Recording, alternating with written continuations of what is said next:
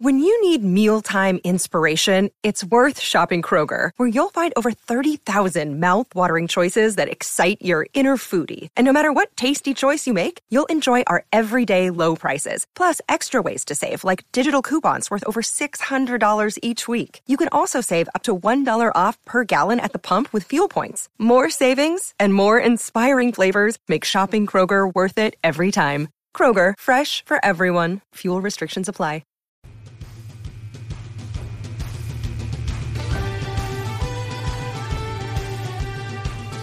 Welcome back to a special Tuesday edition of Irish Illustrated Insider, brought to you by IrishIllustrated.com with Pete Sampson and Tim O'Malley. I'm Tim Priester. We are back from Austin, Texas. The shootout in Austin, DKR, Texas Memorial Stadium, 50-47, double overtime victory for Texas.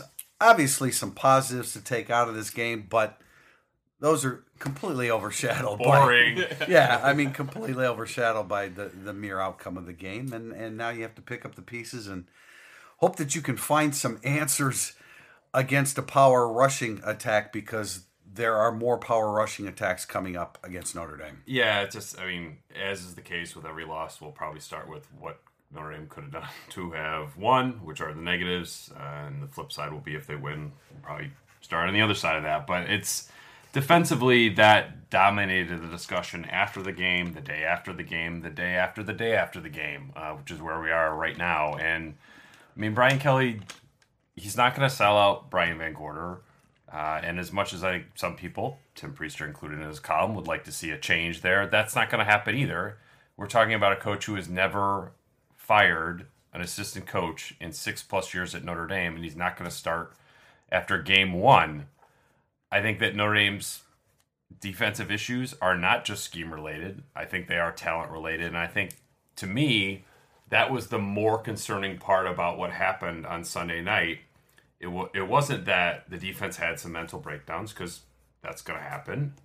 It was that their talent looked far less, especially at the back end of the defense, than what we expected going into it. I hope you're wrong. You probably aren't, but on what parts? On the talent being far less than we thought. Now throw out the safeties, because I think there's going to be some movement there. You're not going to have the two slowest safeties in top 25 football going forward. You can't play defense like that. Tranquill and Avery Sebastian can both help the team. They're going to have to be one position, one at a time. One at a time.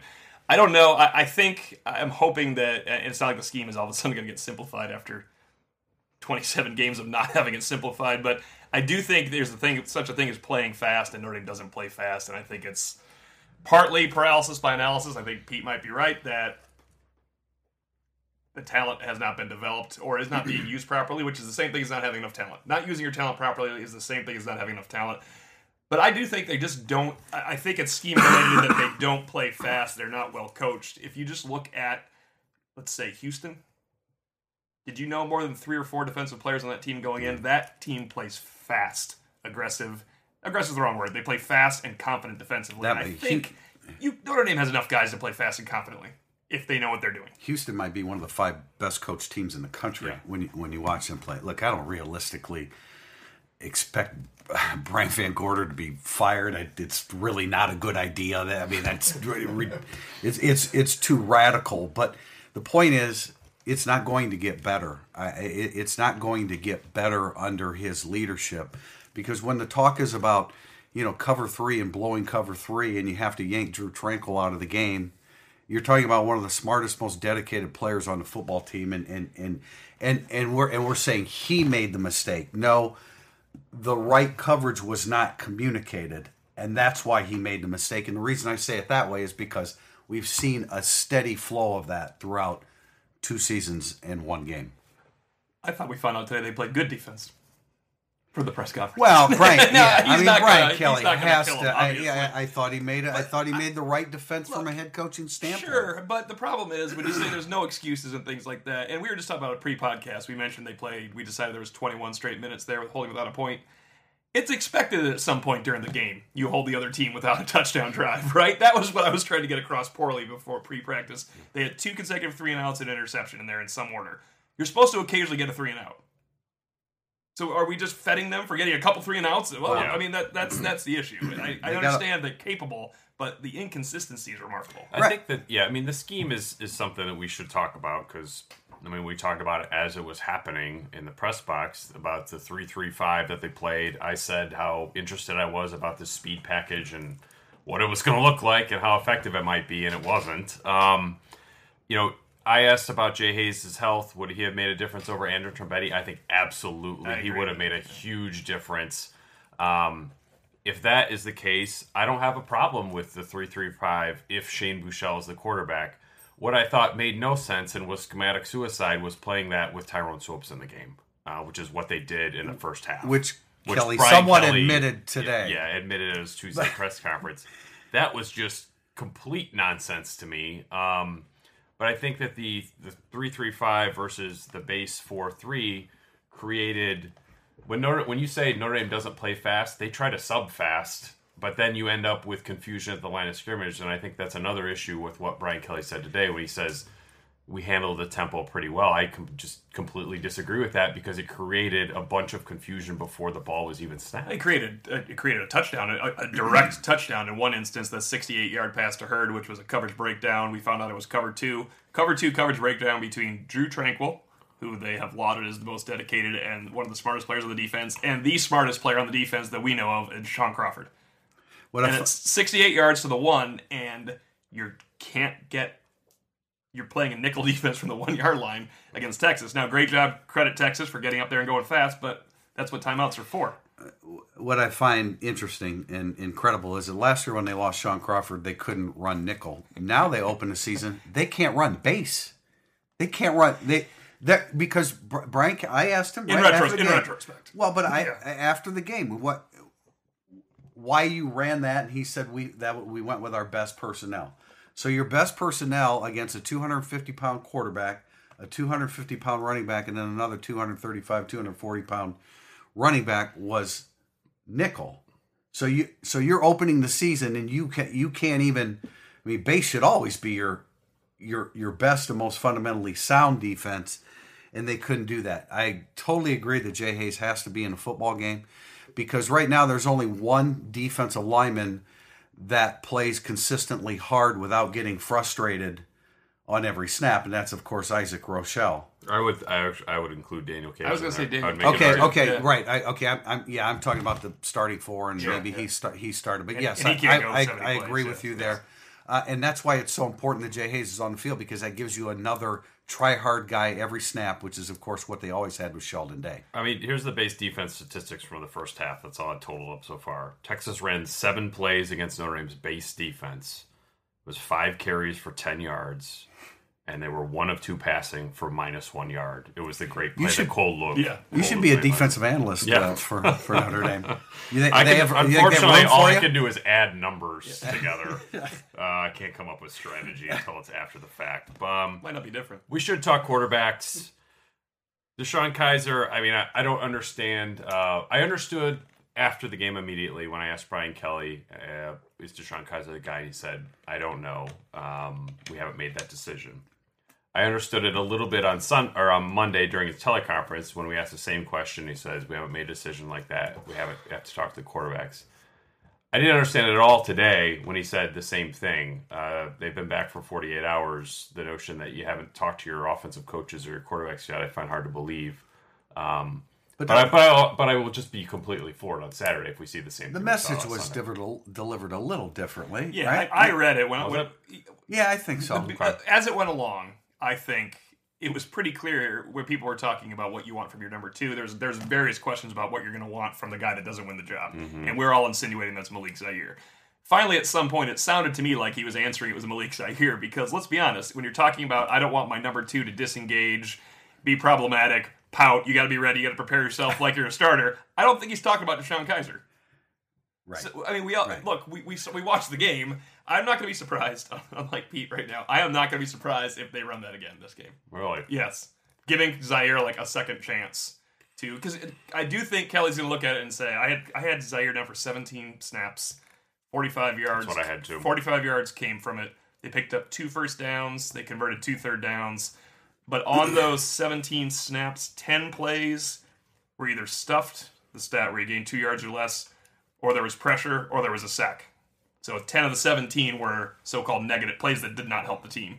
I think he's going to get one more chance to Nevada's the opponent to get that one more chance against, especially with Michigan State coming up. I think Deshaun Kaiser sees the game differently than most quarterbacks, and he sees the game differently than Malik Zaire. He knows where his receivers are. He knows where his receivers will end up. He understands protections, although apparently he blew at least one in the fourth quarter. Two, and I thought there was a good point by Brian Kelly saying this isn't all about a young problem. We had some older guys that made mistakes in the fourth quarter, and he was absolutely right. The offense had a chance. That's why I didn't want to overblow the what they lost with the Torrey Hunter non-targeting play, because you had on the next play you had a field goal to tie it up, and you missed that, and you had other opportunities offensively. You had opportunities defensively. You gave up a 60-yard drive, and your special teams, your punter didn't even punt well. So all three phases didn't close it out. The reason I think Zaire gets another shot, I do believe Kelly said one thing he said post game was he wasn't in as much. He didn't really get a chance to get flowing. Now it's partly on you for not getting a chance to flow, but look, I thought Deshaun Kaiser beginning about late October last year was a better quarterback than Malik Zaire. I thought in the offseason and the spring, I thought Zaire looked good in August to make it close. And I think Deshaun Kaiser's a better quarterback now. I don't think it's that close, but I do think he's going to give Zaire the benefit of the doubt to prove himself, because he did not really... You couldn't go to Zaire any more than you did. I'm not saying that you couldn't stick with him any longer. But he started the second half. Some would say that was too much. And it was a really bad series. And then he had to come out, and Kaiser 5 touchdowns and rushing touchdown. Yeah. I just think that he's going to get one more shot, because then I think... Gosh, he shouldn't be running a football program like this, but then I think he's going to have this last shot. If he doesn't come through with it, then there's just you're not even have to apologize to the guy about it. It's, look, Deshaun Kaiser's the better quarterback. What if you give him that one more shot and he plays well? So then what's the mindset? And Michigan State has to prepare for both of them. That helps a little bit. I mean, I don't know. But look, we know it takes more away from Notre Dame than it does add by making the other team.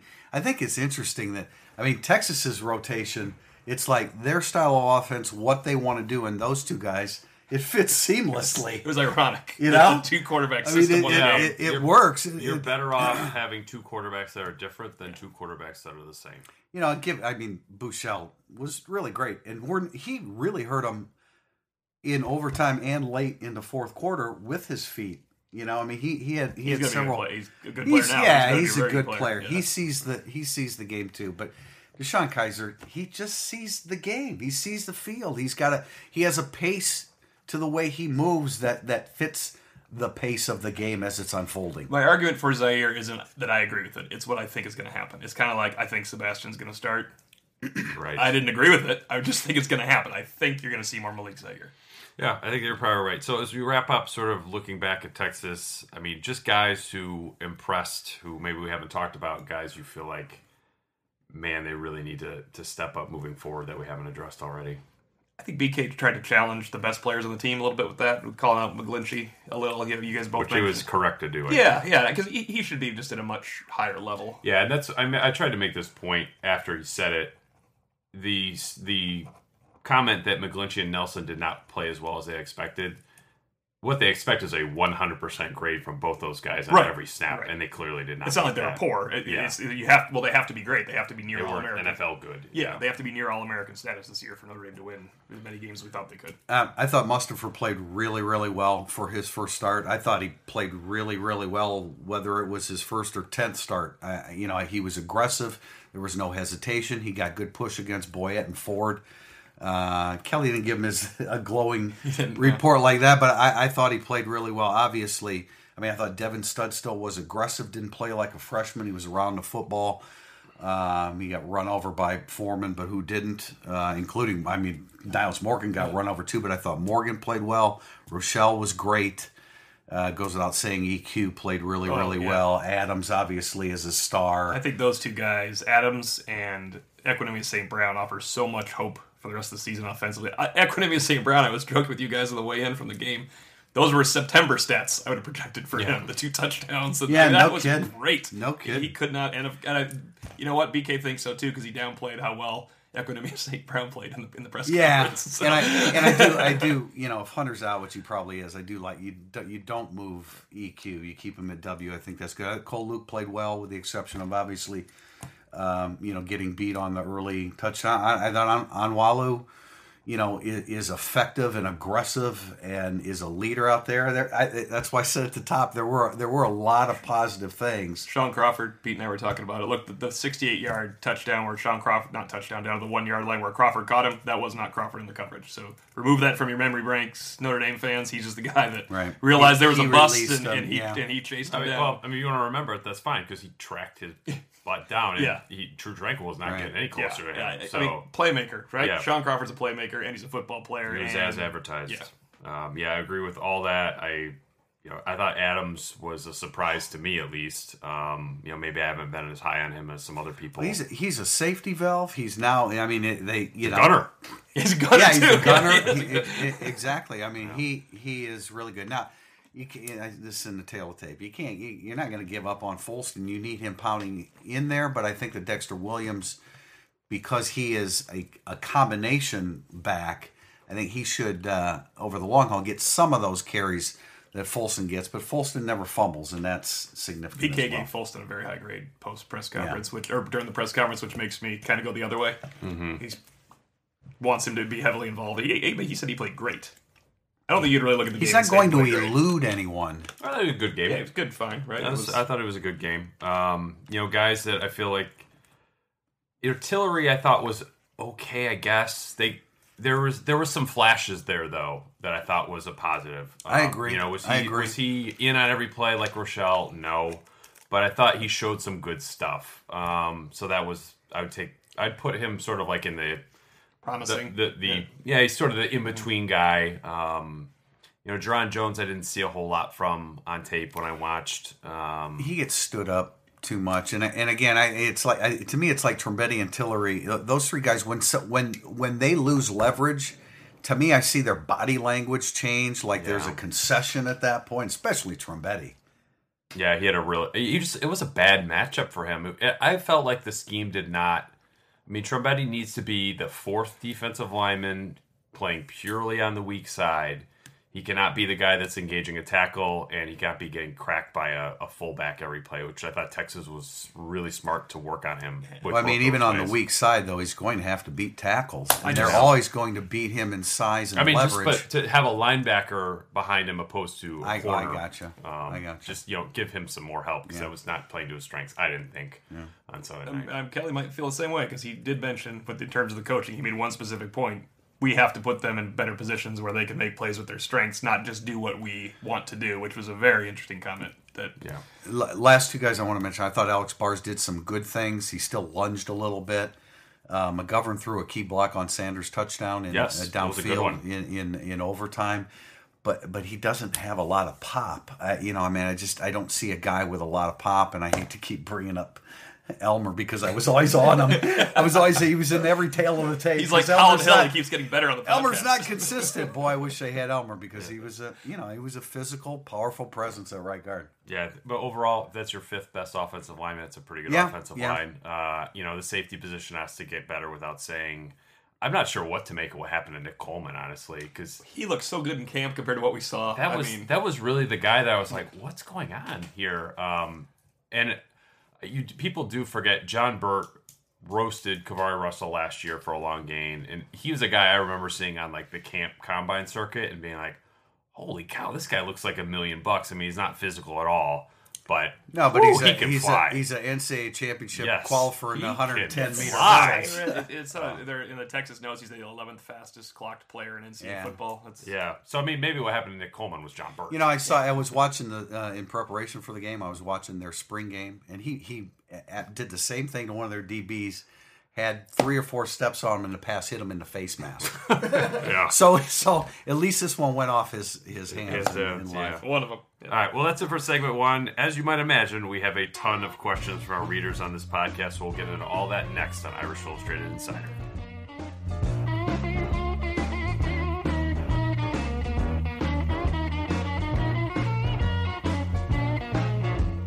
Welcome back to segment 2 of Irish Illustrated Insider, brought to you by IrishIllustrated.com. Our Burning Up the Boards section. Legacy55 asks, can you give us a snippet of yours and or other media conversations in the press box as you watch the game unfold? I like this question. Was it shock, disgust, premonition? It was a mix of things. I mean, You were separate from us. I was separate. I was with Angelo DiCarlo from WNDU and JJ Stankiewicz from Comcast Sports. We made a comment after the national anthem that that was the most anti-Colin Kaepernick stadium in America at the time.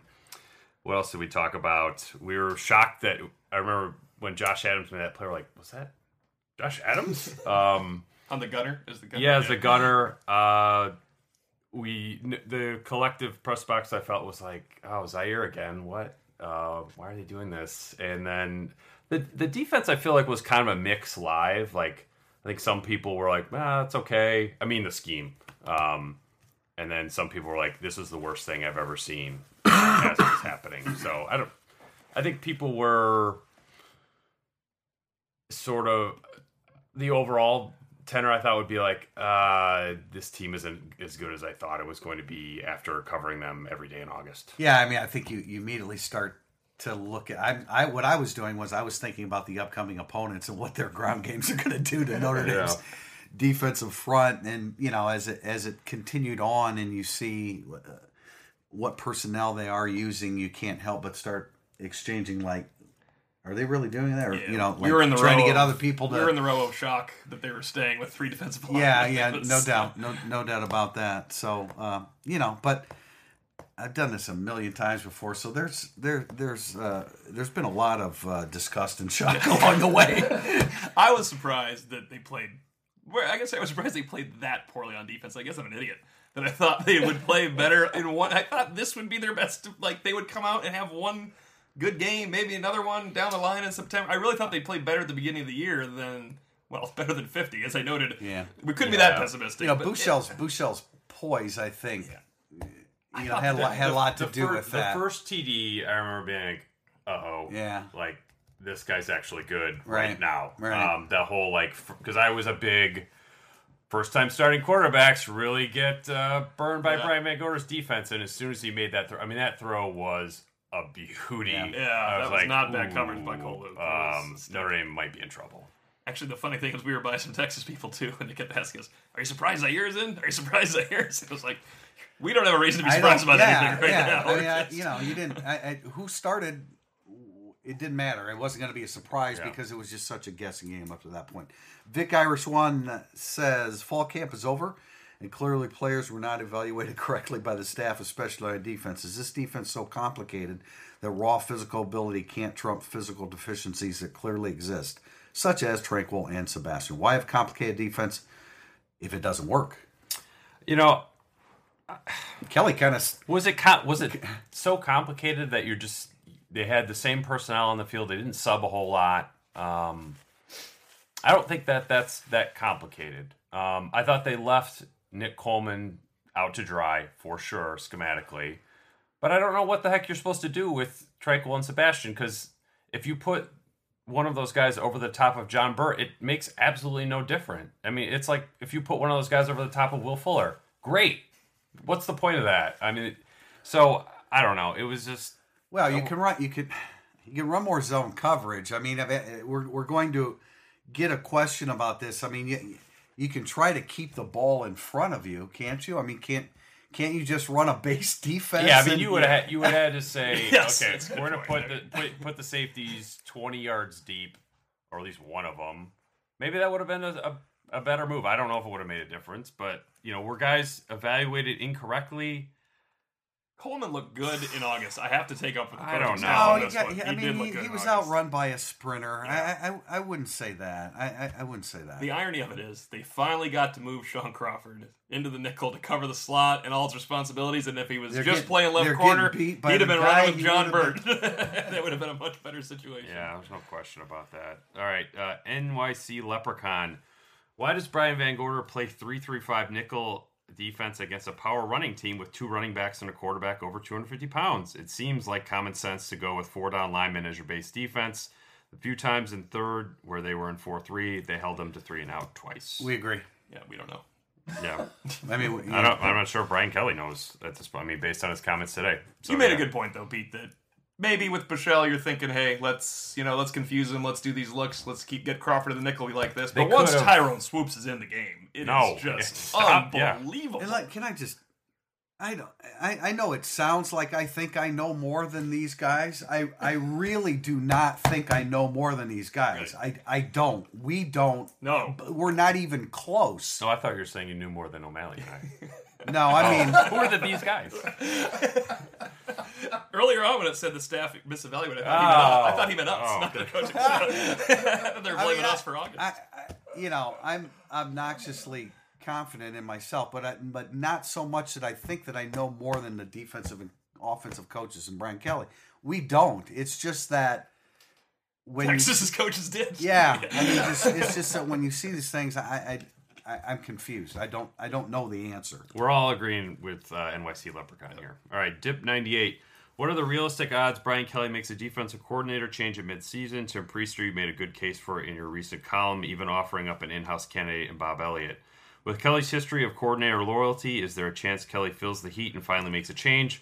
Or do we sit through another 12 acts of this same play when we all know the tragic ending? I mean, it's very unrealistic, but what, 2-4, 3-4 going to bye week? You reevaluate some things, and then you wonder, right?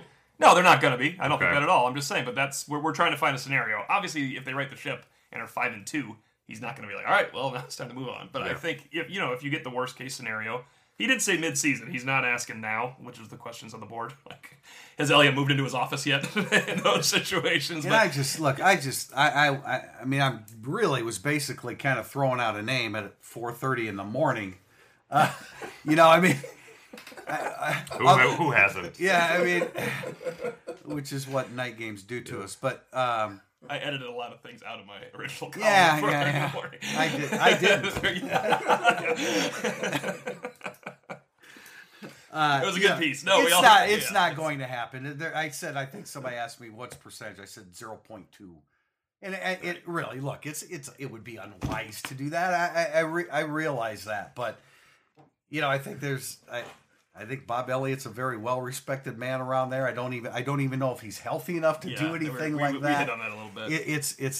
It's a ridiculously radical idea. I realize that, but I don't think they're going to get better. So yeah, worth noting, Greg Hudson is on staff now. Notre Dame alum, defensive coordinator experience at Purdue, and I think East Carolina, and then Florida State as a general assistant there. So somebody maybe you could lean on, but I don't know. It's the hay's in the barn on this. Yeah, there was January. Right, absolutely. Season, it's not absolutely. It was January. That was the point of my column. The chance to do it was in January. You're married to it. Unless things go absolutely off the rails, they're not going to make that change. But then you really have to reevaluate. If let's say they have a really good season, bounce back, and are 9-3 and win a bowl game, you still have to evaluate the situation. How much better are you going to get defensively? If you're just because you're 9-3 scoring 46 points a game doesn't mean that you have a good defense. The patterns aren't changing. That's just the thing. As long as the patterns stay intact, then they're not getting better. And I would contend that they're getting worse if you can't run your base defense in the opener of the season. L.R. Irish, what do you think the defense needs to do schematically to at least hold scores down and give the offense a chance to win? I think it comes to more zone coverages, which Van Gorder, that's unlikely. You need a better pass rush. That's unlikely.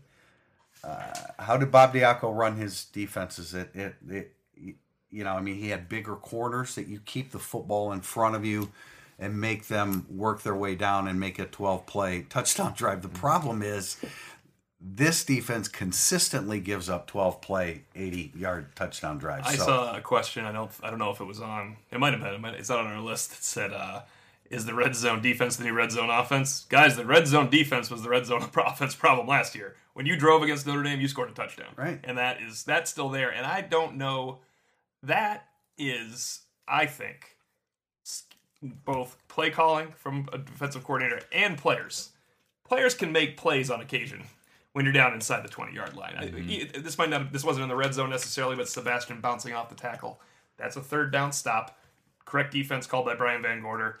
His 60-year safety, whose strength is tackling, Against bounces. Texas's worst receiver. Against Texas' who was worst on receiver. I was going to say Bounces the Texas Longhorn media that I was around was shocked that Jake Oliver not only made that play, but I think he made He also caught one by the goal line that Tranquil wrapped him up as he was like right at the one. Right. Yeah, that was. Third down. They looked at the matchup and just hit it. Yeah. Or Andrew Tremetti doesn't line up offsides on 3rd and 6 to make it 3rd and 1. Right. There's so many things, and that's why Brian Kelly says it's not all on. It's got to roll downhill because it's not one game. He's acting like it's one game, which to him it is because this is a new team. But we know that it's a carryover effect too. Right. Yeah. There's no question. CPU 15. What good team on the schedule can Notre Dame beat with the talent coaching on defense? I think they have more talent than they're getting credit for in this game. Outside of Rochelle Morgan, we look awfully light on talent, regardless of star rankings. I don't. I think they have more talent than that. I agree. I mean, they still play a bunch of new quarterbacks. They're not all going to be Shane Buechele. Right. Or Tyrone Swoops, which you never thought we'd say. It's still Tyler O'Connor and Duke's, I don't even. Duke's I'm not even quarterback, sure right now who Duke's apparently is is supposed to be quite good. Navy's Tago Smith is out. That was my guy. Out for the year.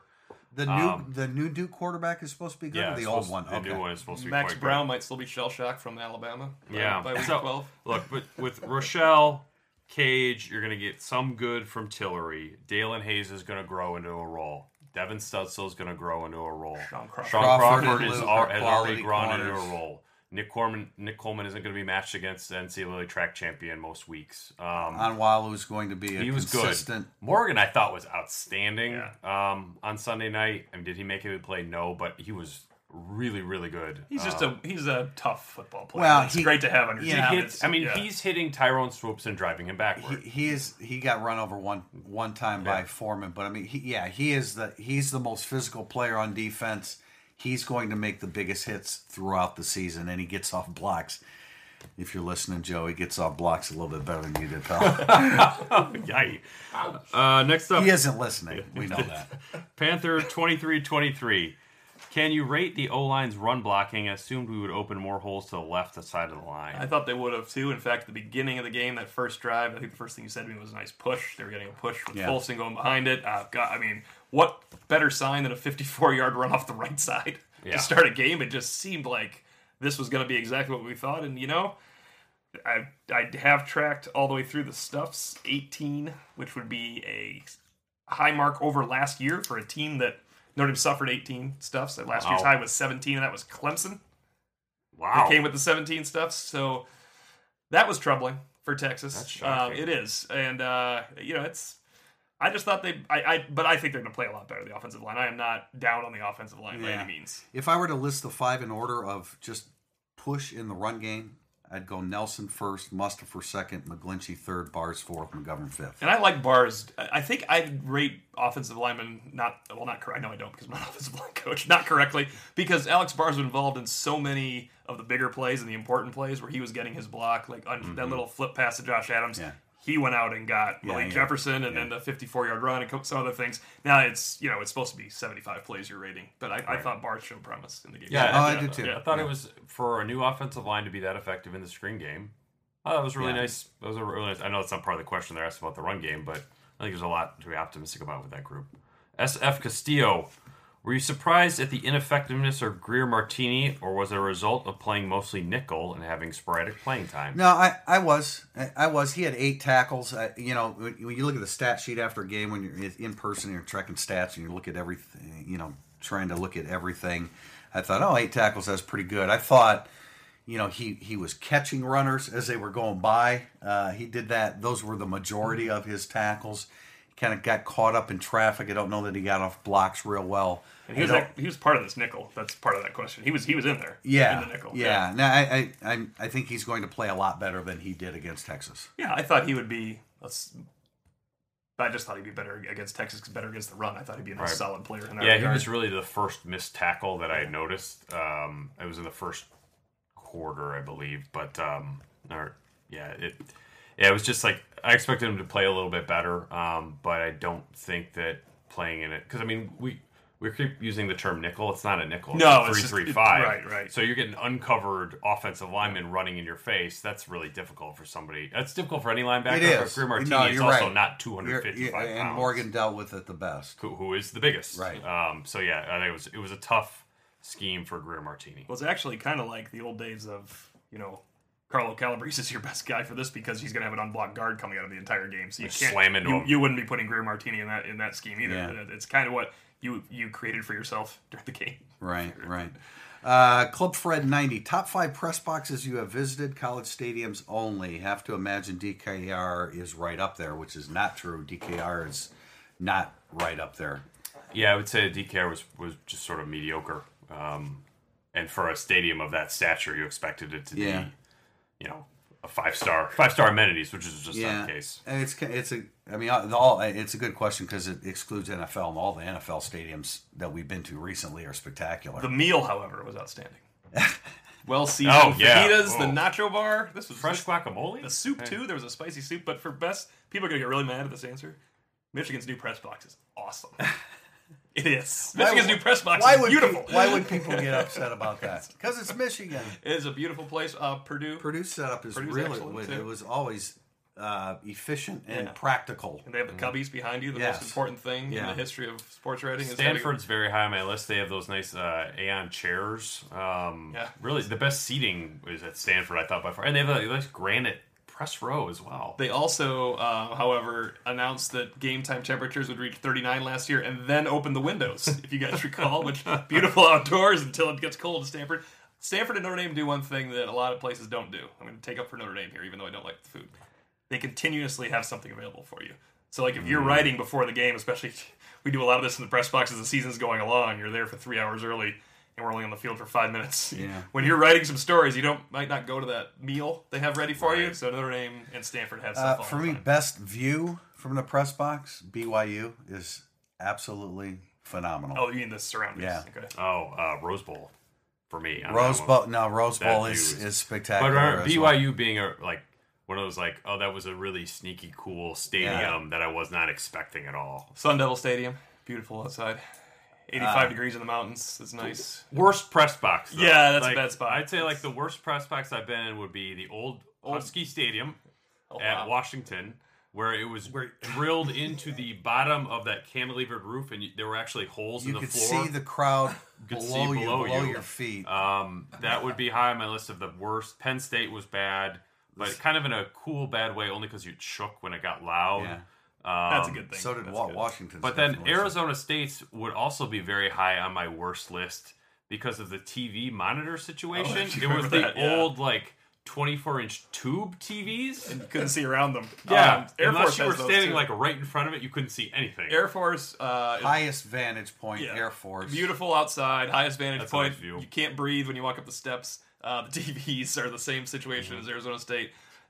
Just to go back to Michigan, the worst press box ever was Michigan's old press box. So we can go ahead and throw that in there as well. That was a really Notre Dame's original press box was bad too. Sun Bowl was just awful. That was a bad one. It's a spectacular view, but just got awful. But I don't think anything tops the Independence Bowl, which was unheated. Notre Dame played them in the snow. Remember when they played LSU for the second time with Davey in that year? Freezing bad situation. I like USC. It's too cramped, but USC with the open windows at 75 degrees in November. I don't care what else is going on. I'm cool with it. A topical question, because we are going to be in a new press box this weekend for the first time as Notre Dame opens its new press box. So maybe that will be added to the list. I mean, from what I've heard about it and seen about it, it seems like a Michigan State Purdue style of press box, which would be great. Cubbies. They do a good job of that stuff. It's made with the media in mind. They do. Right? That's good. Yeah. We're going to find out that. So on that very inside sports media note, if you're still listening, this has been another edition of Irish Illustrated Insider, brought to you by IrishIllustrated.com. We're going to be back on our regular schedule September 8th, Thursday. We'll preview Nevada. We'll work some recruiting into that show as well. Talk a little bit more about what happened this week with our player interviews on Wednesday night. So until then, Tim Priester, Tim O'Malley, Pete Sampson, you've been listening to another episode of Irish Illustrated Insider.